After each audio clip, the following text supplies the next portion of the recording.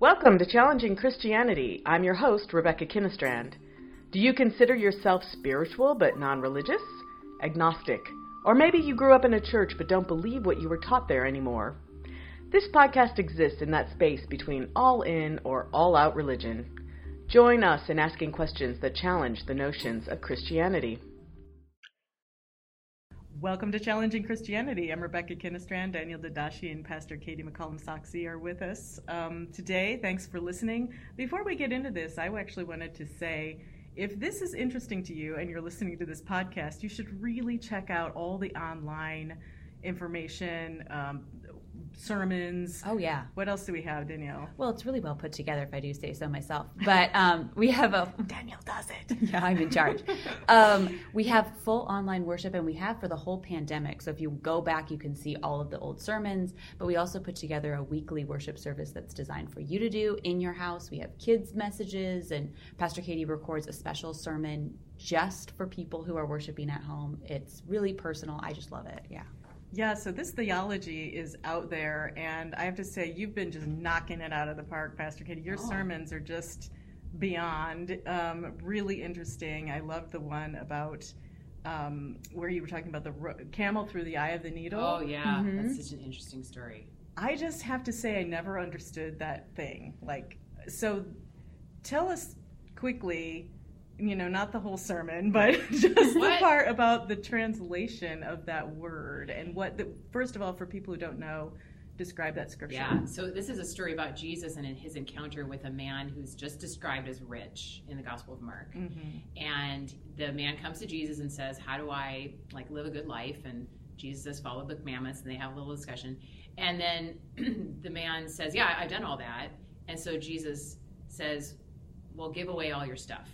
Mm. And the man goes away sad because he's not sure he can do that, which I can relate to. Yeah. And then after that, Jesus says this thing about how it would be harder for the rich to enter the kingdom of God than for a camel to go through the eye of a needle. Very famous saying. Quote. Never quite understood. I was like, it must be hard for a camel. Very bizarre visual. Yeah, very bizarre visual. And to me, it's an example of how the meaning of the Bible continues to evolve, because there have been lots of interpretations over the years, including one where people believed that one of the gates in Jerusalem was literally called the Eye of the Needle. Okay. And if it was a really tiny gate, and in order to get through it with your camel, you'd have to take all the stuff off your camel, and then maybe you could get. But scholars are now saying, we don't really think that's true. But what might be true is that the word camel in Greek is only one letter different than the word rope.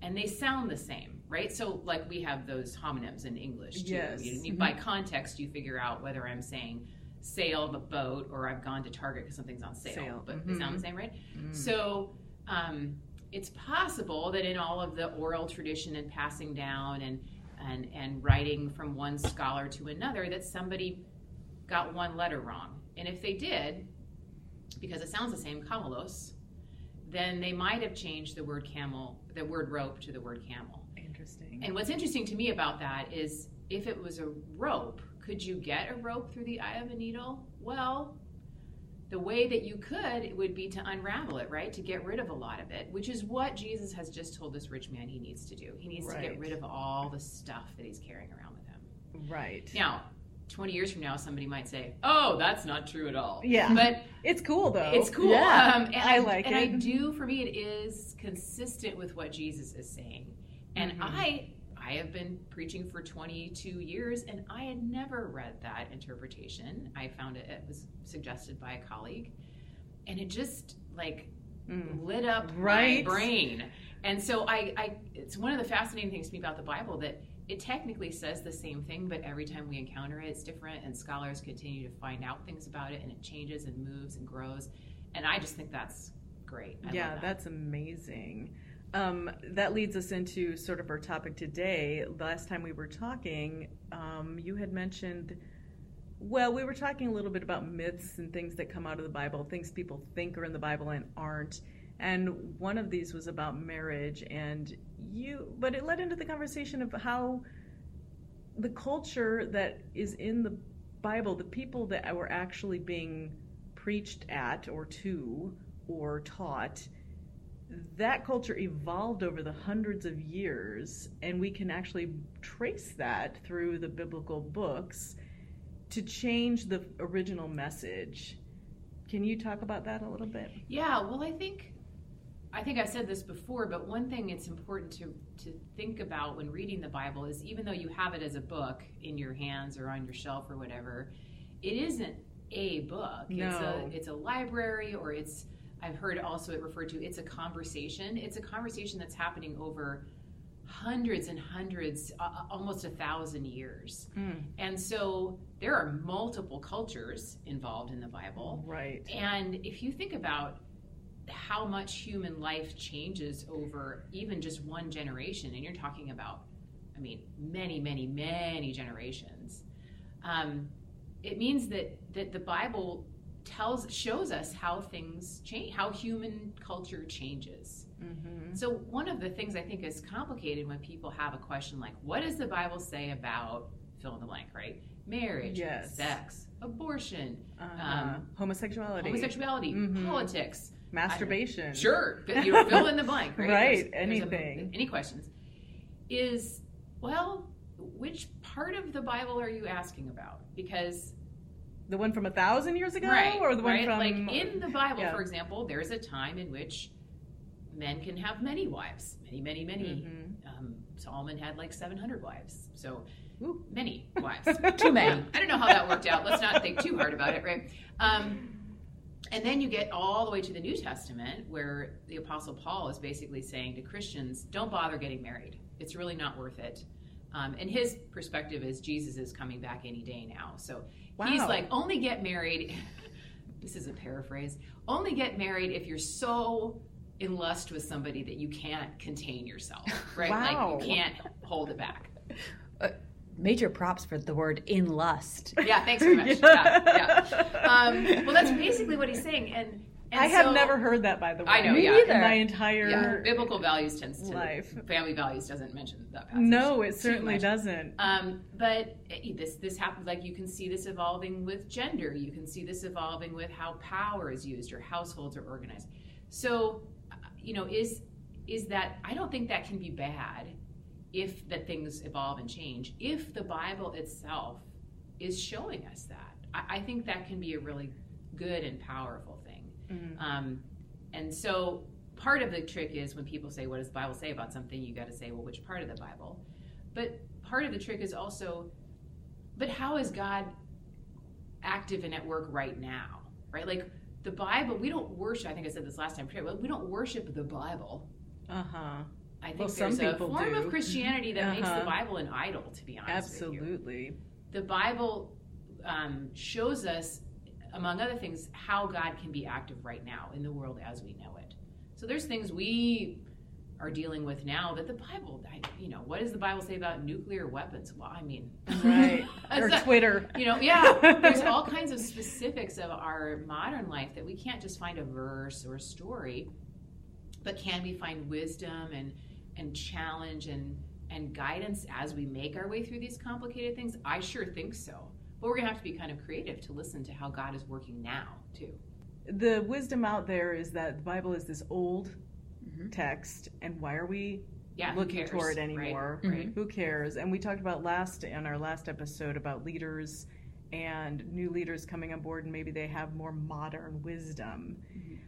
I think we also think of it as either all true or all false. Right. And using very strict criteria of what is true or false. Mm-hmm. But as we were talking earlier, the sense of there are people who want to cling on to and say this can't change. Right. And what you're saying is that the culture itself, is our culture changing the Bible, and is that okay? Right. Or how do we live within a culture that doesn't meet up to whatever these expectations of what the Bible has said, per se? Which, it's interesting because you can even see that struggle within, particularly, within the whole Bible. Jews in the Old Testament are really struggling. How do they be a distinct people that God has called them to be kind of weird? Right, not to very. be of the world, and yet they live in a culture, right? So like you can see them struggling with that. You can see early Christians struggling with the same thing. How do we follow Jesus and do the kind of weird things Jesus wants us to do, but we also live in a culture? And you can see that tension through the Bible. So maybe we shouldn't be surprised that we're still living in that tension. There is a very well-known theologian, Reinhold Niebuhr, who wrote about this some years ago, and he had these three primary, I'm going to oversimplify a little bit, but modes of dealing with our faith and culture. One, he said, some of us say that it's Christ against culture, like faith versus culture. Right. You have to choose one or the other. You need to choose, right? yes. Other people say it's all mixed up together. Christ with culture, it's all the same. It wouldn't be faithful to pit them against each other. And of course, like many people, in the end, he says, suggest there might be a third way that's a little more complex than just extremes on either end. We can hold two thoughts at the same I time. know. What a Just not thought. Yeah, walking and chewing gum. I'm really, these days it just feels like you can have one single thought, and it is the pure thought, and it is the only thought that there is. And it's very annoying because my brain goes in a lot of different directions, as I'm sure most of our brains do. It's interesting. The algorithms online are always finding what you're interested in, and so on Instagram I follow a lot of progressive Christian accounts, and so sometimes you get context that is from progressive Christians, but sometimes you get things that are aimed at progressive Christians, and I get a lot of videos of people mocking the fact that progressive Christians seem to be, the criticism is they're molding their beliefs to fit in with mainstream culture, and how proud they are to fit in with non-Christians. And it's interesting how many of those videos pop up on my feed of... And that's they're saying that's bad? Yeah, they're saying that, look it up. Oh, you're like picking and choosing, like a buffet. They're doing an impression of a progressive Christian making friends with all their non-Christians. How dare they be nice? Right, and that's the Christ against culture. Like, in order to be Christian, you have to reject everything that's not specifically Christian, or your version of Christian, usually. Right. And that's been you can go back 2,000 years and see all kinds of Christians for whom that's their model. Right? You have to totally reject the culture. And for sure, I think that's alive and well in our time. I think that's really, really important to delve into, because I think that's at the heart of a lot of people's uncomfortability with Christianity specifically, and probably, other religions, is that all or nothing approach. What I always found was that when you look at what Jesus said and did, it has nothing to do with that at all. On the contrary, he was like, everybody gets in. There's no line. Wherever there was a marginalized person, that's literally where he was sitting. Yep. So how did it move in that direction? Is that a prevailing cultural, drag essentially on the scripture? Yeah, boy, that's a complicated question. I'm sure it is. And I think I just have to acknowledge that I come at this from a white suburban American lens. So I feel like there's so much more to that I can't even begin to know. What I often hear people in this time and space say is that Christianity has to be this identity that's separate and apart from the world. It's Christianity against the world. And I think, you can, like with everything, right? You can find that idea in the scripture. So you can look in the Gospel of John. Jesus often talks about the world and how I am here kind of set against the world. Yes. So if that's what you're looking for, you'll find it, and you can take that and you can make that your primary approach. There's other places where, as you say, Rebecca, Jesus spends a lot of time when he's criticizing people. It's pretty much always the people who make the rules, the people who have the power, and the people who are abusing it and using it to exclude or harm or whatever. So you can say, oh, Jesus was critical of the abuses of his culture, but he lived in a culture. He wasn't trying to take people away from it. He was trying to make it a healthier, better, place to live. And like the prophets of the Old Testament, like how is the kingdom of God here among us right now? Jesus was not, for all that we think about it this way, maybe Jesus was pretty intently focused on how we live our lives now, and giving us hope for life after death. But he was pretty keen on what the kingdom of God looks like here. So I don't think he didn't spend all of his time saying, forget the world, just listen to me and do nothing with the world. No, he was worldly in that way. He cared about people's physical, economic, lives.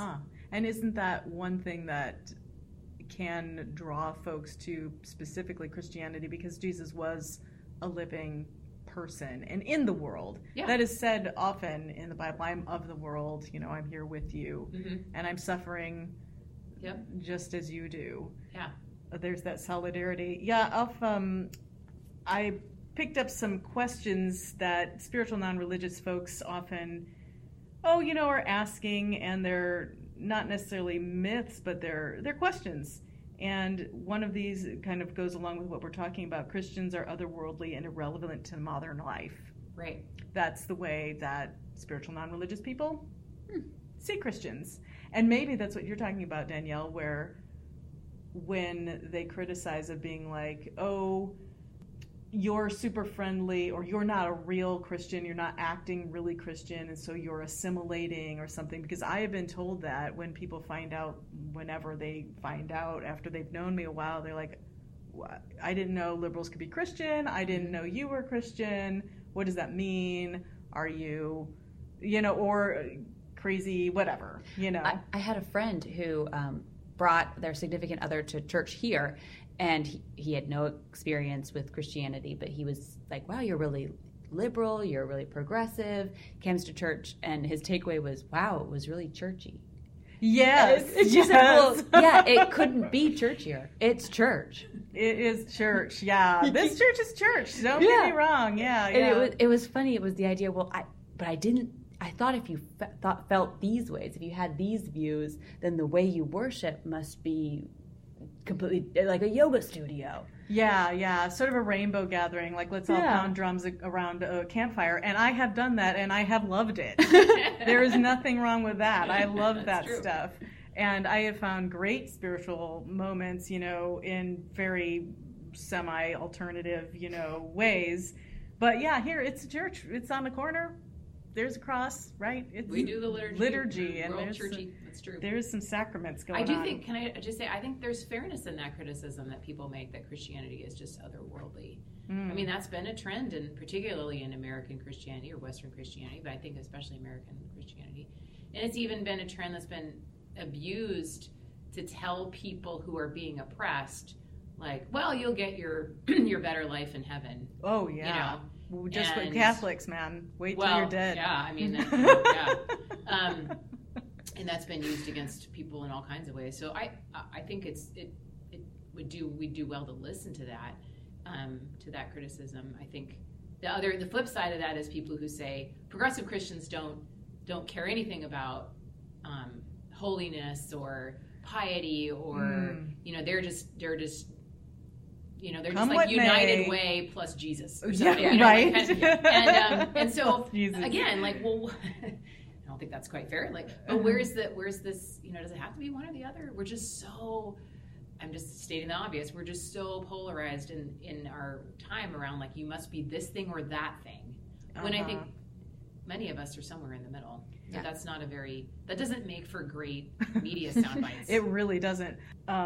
Moving on to another question that spiritual non-religious have is question statement. Christianity stifles personal freedom. That kind of goes along with what we're talking about. I can see that it certainly can, culturally, depending on the church you grow up in, it certainly can stifle your freedom, right? Absolutely. And I think that if you feel like you're joining a church, it goes to that piety business where I come in and I have to act right and do right and be this person that I may not be internally or inside or outside of church. That isn't the case everywhere. Everyone listening, that's not the case everywhere, and that doesn't have to be the case for you. I was listening the other day to another podcast. What? And they were talking about sex and sexuality, and they had a woman who's a sex therapist on, and she was talking about, and the two hosts were talking about having grown up in really conservative religious households and how this really made it complicated for them to deal with their sexuality, and they just were, it was very hard. And the therapist said, there are traditions, there are religious traditions where people grow up believing that their body is holy and that their sexuality is a gift and that they can be who they are and that they're loved. And both the hosts paused and went, where? What? I will join that. Right? And I was taking a walk with my dog, and I wanted to be like, wait, I hope that's my people. Like, that's my people. But again, culture pulls on that, though. Yeah. We may say that, but I don't know that that's what people. I mean, that's not the majority experience, and that's a place where that people would say, well, see, progressive Christians are just capitulating to the culture. And I guess one of my responses to that was, isn't God still active in the world, though? Isn't God still working and moving and doing things that challenge our powers and the structures that exclude it? I don't think God shut the Bible and then was like, I'm done. So that was interesting. Now you guys are on your own. You're on your own. Bye bye. I don't want to be too sarcastic about that, but too late. But I just think God can continue to expand our ideas of how we see the image of God in each other. I don't think that's capitulating to culture. I think that's being willing to listen to what God is up to. So let's talk about one more of these statements. Maybe a couple more of them. One kind of flows right into it. Says science is a conflict with Christian faith. So that's just exactly what we're talking about. I mean, something shifted. Culturally, right. we learned about science. People figured out science, and now they're like, well, that doesn't fit. Yeah. Dietrich Bonhoeffer, I think that he was the one who came up with this idea or described it this way. He described it, the idea that we've created a God of the gaps. So God is our explanation for stuff we don't understand. The problem with that approach is every time you understand something, you don't need God for that anymore. And so a lot of what people used to explain as that's an act of God is now something we have the science or the medicine or the whatever to understand. And so gradually, God has less room if God used to be our explanation for things we don't understand. And if that is the case, then science and God or science and faith can't coexist. Right. Or some people say it is the same thing. It's one and the same thing. Yeah. I mean, it will surprise no one who's listening to this podcast that I think science is a gift from God, right? I think the Bible talks about how the fear of the Lord is the beginning of wisdom, not the end, and there's all kinds of ways you can read biblical stories about possibly, sort of ancient forms of science. So, so a God of the gap, and so the alternative is, again, I think is God against our culture, against our world, or working within it, right? So if science and experimentation and continuing to learn is part of how God is active in the world, and maybe our stories about, for example, creation, we talked about this before, if that was never meant to be a science story, right? We can free it from this competition, and we can say, how does this story help us understand our place in the world, our relationship to each other, our call to take care of stuff? I mean, that's an urgent question for us right now, right? And I don't need the Bible to tell me how the world came to be. I do need to be challenged in how I'm stewarding it, though, how we are stewarding it. Powerful. I need that. Yeah, that's what I always kind of default to, because I absolutely believe in science, and people are like, how can you hold those two things in your head at the same time? And I'm like, well, it's not a competition. That doesn't, I don't care about I care about, but I don't need the Bible to tell me how. It's why. Yeah. Why am I here? These meta questions that are in my head, and how do I walk through the world? Not how is the world? How did it become to be? So that leads into a question that is also difficult. They are asking, Christianity is just a crutch for the weak, that statement. A crutch for the weak. Now, I think long ago, Pastor Mike said something about this, and he kind of said, it is, and what's wrong with that? He challenged it. He was just like, yes, it is for me, and I use it. Yeah. And I was like, all right.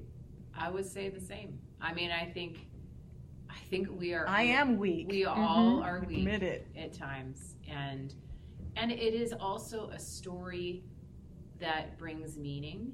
And I think all of us live by stories, whether we acknowledge them or not. America is a story. I'm so glad that you brought brought this up. It's a set of stories, and right. we have been ignoring a lot of many those stories. stories. Mm-hmm. But democracy is a story. Yes. Our individual ethnic backgrounds are stories, and they give us meaning. And we can live by very destructive stories too. Absolutely. So I think the Bible gives us a story that brings life and meaning, and I think we all need that. If the Bible isn't your story, that's okay. That's not the end of the world for me. But we all have stories. Mm-hmm. So I think part of what we get to do is, as listening to the Bible, is kind of interrogate the stories we carry around with us, the stories that tell us who we are, and say, wait a minute, the story that I was given of shame or pain or whatever it is, maybe that's not. Maybe the Bible's telling me I'm something more than that, and that I'm not that. Yeah, I'm so glad you brought that up, because I studied theater as an undergrad, and many times people that I met were just dismissed it out of hand and basically said it's useless and really denigrated the entire art form, essentially. And I know that you can't make loads of money usually doing something like that degree, but now as an adult I look back and think, oh my God, it's all about stories. It's just acting out stories, our collective stories, and really in the end that's all we are. We're just the stories. When I look at, we were just talking about science, and I love science, but it's like, that's a story in itself. It's an evolving story, right? Right. Yep. And so learning to tell and to be related to via story is critical to the human race. Honestly, if I could pick a way to describe myself, like on a plane, when somebody sits next to me and I'm desperate to talk to them because I hate flying, but I don't want to tell them what I do, because if anything happens, like it's all bumpy in the air and I start screaming, I feel like that would interrupt their idea of what a pastor should be. So if someone was asking me and I could just pick a title for myself, I would say I'm a storyteller. That's how I want to think of my work, because it's not just the biblical stories, but also the stories that we of each other. When I do funerals, I don't get up and say, so-and-so was 5'5", they weighed 140 pounds, their blood pressure was 140/80. Who cares? Those are the facts, but it's the stories we're here to tell. Yes. That's who we are. And I just think, boy, that's also maybe where we can begin to reconnect with each other. Yeah. And I'm in business right now in a corporate world, and it's all about storytelling as well. If you want to get anything done, yes, you're going to need to find data to support your story. But if you don't have a story, if you don't have a vision, if you don't have this is what's going to happen and this is the end result of it, here's the data to back it up, that story is not going to... Pastor Katie's phone. She said she was going to turn it off. I did. Why did it go off? It's on mute. It's okay. One last thing. We're going to wrap it up here really soon, but this leads into the statement that drives people away as well from Christianity, is Jesus Christ was only a great moral teacher. So this is probably another whole separate episode, but there is that sense of like, Jesus is the Christ, and you must accept him as your personal savior, Christ. And other people are being like, well, he said a lot of awesome things. He was a great moral teacher. What distinguishes that? That would be we should get into this in another episode. I guess I'll give you my standard Lutheran answer, which is, why do we have to choose? Why are we always being forced to choose one or the other? I think Jesus was a great moral teacher. I also think he was the embodiment of God in a way that is not, I can't entirely explain or understand. I think Jesus pushes us, challenges us to make the world closer to the kingdom of God, but I also think Jesus does for us, connects us, forgives us, gives us life in ways that we just can't do on our own. And I guess there's a ornery part of me that when forced to choose between two things, always says, well, I don't want to. I think there's a middle way. It's both. Well, we were sharing a mic, so Danielle didn't say a lot this podcast, but uncharacteristically quiet. Uncharacteristically quiet. Thank you so much for giving us your time again, Yeah, thank Pastor you all. Katie. This is so fun. And everyone write in to us, challengingchristianitypodcast@gmail.com. hslckirkland.org. for more of this great theology, and check out the sermons. If you don't want all that liturgy stuff, you can actually just listen to the sermon, which is so great about online stuff. Not that you shouldn't. I'm getting a lot of laughter. you're gonna have to back it up a little bit. It's choose your own adventure at Holy Spirit Choose Online your own Worship. adventure. I'm going to back out my statement. That You can have all liturgy, all sermon, or a little both. It's all wonderful. But in the case that you're dabbling, the sermons, and also, I want to plug Crossways, Pastor Mike's Crossways class. That is fabulous, gets really into detail of many of the topics that we just gloss over on this podcast. So thank you for listening, and we'll see you next time.